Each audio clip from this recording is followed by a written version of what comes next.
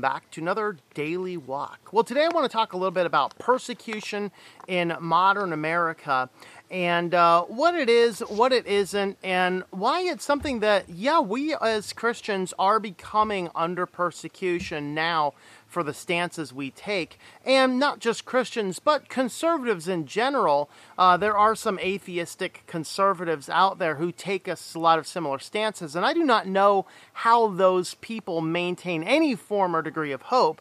We know that even in our persecutions, God is going to make it right in the end. I think back to the section in Revelation. I didn't pull out where the verse is right now. But it's the martyrs are under his throne saying, "How long, O God, are we going to sit here and not be avenged for?" And of course, they're waiting on the vengeance of the Lord. And this is an important principle because here in America, we're not killed for our faith as much as we are dehumanized, depersoned, deoccupationed, and de-everything else for simply saying, no, actually there's a distinct difference between men and women that I think that if you want to go ahead and engage in a homosexual lifestyle, fine, but I'm not going to endorse it or celebrate it. And I'm going to say that that is a specific sin that you need to repent of, just like all of us have sins we need to repent of.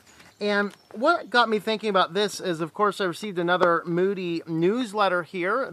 I think this has been on my desk for maybe a month or so. So it's got this one in here, and he talks about suffering for our faith in Christ. Is it to be avoided, or is it a calling? If you read your Bible, you should already know what the answer to that happens to be. It is indeed a calling for us. So do not fear when they want to tell us, when they're banding against us to get us fired from our job. That is a form of Christian persecution. How long do you survive without an income in America? Well, there are so many regulations that makes it hard for you to get yourself a plot of land and grow your own food on it. I mean, in some cases, various government agencies come in and shut you down because you're milking cows without authorization. That's how crazy it has become. But understand that is what many Christians' persecution started us. Will it come to the point of death? It very well may. This country is getting weird and radicalized and polarized over core ideas that were objective science only 10 years ago. I mean, when I was a university professor, over a decade ago, there was no discussion or debate about the difference between men and women. We all knew what it was, but the stupidity has crept into the world. It's not the stupidity, mind you, it's deception. This is exactly what Paul tells us in Romans chapter 1. We worship the creature rather than the creator. That's what happened. We cast off all forms of logic and all forms of knowledge and all forms of everything to sit inside. And basically what we're experiencing now is the end result of postmodernism pushed to its outer extremes. And that's a frightening place to be. But I want to read portions of the opening newsletter, and then he has a Q&A in here as well. And he's talking about persecution. Here's his entry paragraph. How would you react if you were threatened by persecution, especially if you knew friends who were martyred because of their faith in Christ?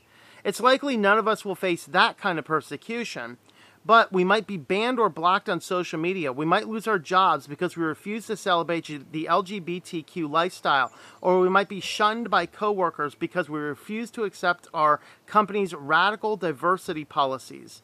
I recently spoke with an attorney who's defending the rights of two women who had worked in the store for 20 years but were fired simply because they would not wear a pin that affirmed both Black Lives Matters and LGBTQ rights. Now, let's look at what's going on in that case. Let's assume that story's all true, sounds valid, and this is presumably this is probably in Chicago where Erwin Lutzer is from. And as we look into this, the store employee is fired for not wearing a pin saying that they endorse a lifestyle that is antithetical to their beliefs. Again, us Christians aren't saying to you heathens out, I don't know, maybe some of us are, but we shouldn't be telling the heathens outside of the church, the people who do not believe in God, who do not understand Christ, who do not know him personally, we should not be trying to get them to transform and conform themselves to us. We should be preaching them the gospel and the love and the grace of Christ, because I got news for you, nearly everybody in that community, they are not doing well in the head. There is a lot of mental illness in that community. And by egging it on and by goading it on, you are causing more problems. But these people are fired for not wearing a pin. Now understand, Black Lives Matter isn't about black lives and equality. It is a Marxist movement at its core. It's the very core. The Black Lives Matter movement is what we're talking about, is a Marxist idea whose entire goal is to topple the entirety of the Western world. They want to do away with the lifestyle in America. That's what they want. The LGBTQ rights, well, you know what? They have marriage. They can marry whoever they want. That's fine. The Supreme Court has so ruled. They can have interracial marriages. It doesn't matter. And those are, I think, completely different. Interracial marriages, there's nothing in the scripture that would forbid that as a New Testament Christian. But the whole idea that polluting the idea of what is scientifically a male and scientifically female, the whole idea about engaging in homosexual activity, the Bible explicitly calls this a sin. And we have to recognize this. So here's employees who simply get fired because they're not going to wear a pin. So they're forced to wear a pin that endorses a lifestyle that they believe is sinful and destructive for the American world. That is what they're saying. And I say American world, not that I'm saying America is necessarily God's country. I'm just saying that here in a free America, you're being forced to wear a pin that calls for the destruction of your country. That's crazy, because the scripture is pro whatever your country is. Okay, the persecution, he says, can take many forms. We as Americans must rethink our view of how to react to the opposition we receive as a result of our Christian convictions. We might think suffering for Christ must be avoided at all costs because it's painful, unjust, or un-American. But Jesus taught that opposition for his name is not a curse, but a blessing. He says, Matthew 5:11 and 12, "Blessed are you when others revile you and persecute you and utter all kinds of evil against you falsely on my account. Rejoice and be glad, for your reward is great in heaven, for so they persecuted the prophets who were before you." And that's the principle. He talks about some messages he had. I'm going to skip over those, but we're going to go down to the next paragraph here. Now, of course, he grew up as a Canadian. He grew up as a child in Canada, became an American citizen, new territory. We've always enjoyed freedom of religion, could always live out our convictions in the public square. I went to college at the time when I could witness to students who could agree or disagree with me about various issues, and we respected one another's rights despite our differences. And that is the principle that's missing in America today, at least on half of the viewpoints. I can respect somebody who disagrees with me. And I think a lot of the people that tend to lean right or tend to lean conservative or tend to lean Christian can come to agreements and disagreements and still respect people. I don't see as much of that on the other side. Yes, it exists in pockets, but it's not nearly as common. Those were the days when the word tolerance actually meant tolerance, he says. Today, conservatives are often blamed for speaking at are banned from speaking at our universities. Sometimes it is only the radical leftist who enjoys the freedoms we always thought were for all. Tolerance today means dominance. And he goes into another section here about the culture war, some organizations fighting for this. He says here in the middle of this paragraph, imagine if you had a biologically female daughter who was assigned a roommate born male but now identifying as a female. After all, the government is insisting that transgender students have equal rights along with those who identify with their biologically assigned gender. Dozens of various but also important instances come to mind where Christians are expected to bow to legal and cultural pressures. Now, that's not a far-fetched thing, because right now, if you happen to be a full-fledged, excessively horny male rapist and you are caught and thrown in jail for rape, you, in many states, California is the big one that this has been happening, but in several other states, you simply declare, I'm a woman. Nothing else about it. You simply declare, I'm a woman, they immediately have to lock you up in the women's jail. So, you're a rapist. You're an unrepentant rapist. You go to jail. You simply say, I'm a woman. Now you are locked in with captive victims. There's been pregnancy breaking out in rashes in these female-only prisons because of the female people with penises and active testicles.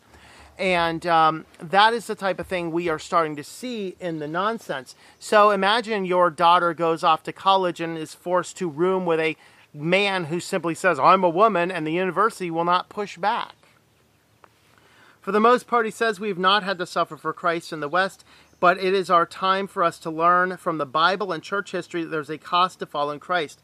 The only question is whether we will be up to the task. Those believers who look beyond this life into the next will find the strength to be faithful in a nation that is losing its way.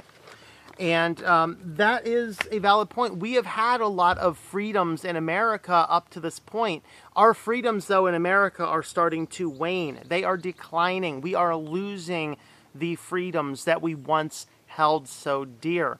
And as Christians, we have to look back and say, there is a time when we need to stand on the Word of God, and sadly I see too many churches, too many professing Christians, they're not standing on the Word of God, they're toppling over, they're going, well, I just got to be nice for the sake of whatever. No!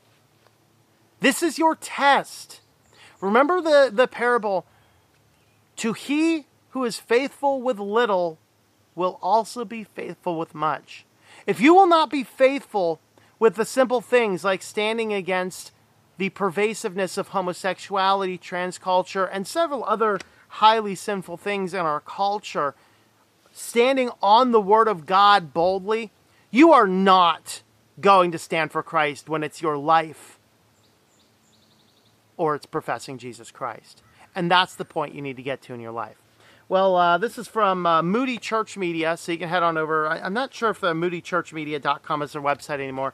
It's Moody Church in Chicago. You can find the newsletters over there if you want to get on that list and read these for yourselves in more timely manner than I can bring them to you. But with that, guys, thanks for watching. Have a look at the website, ourwalkinchrist.com, for some resources on how to support. And if you want to look at the books that I've authored, they are all over there. Thanks for watching, and I hope that you enjoy your daily walk in our Lord. Thank you for tuning in.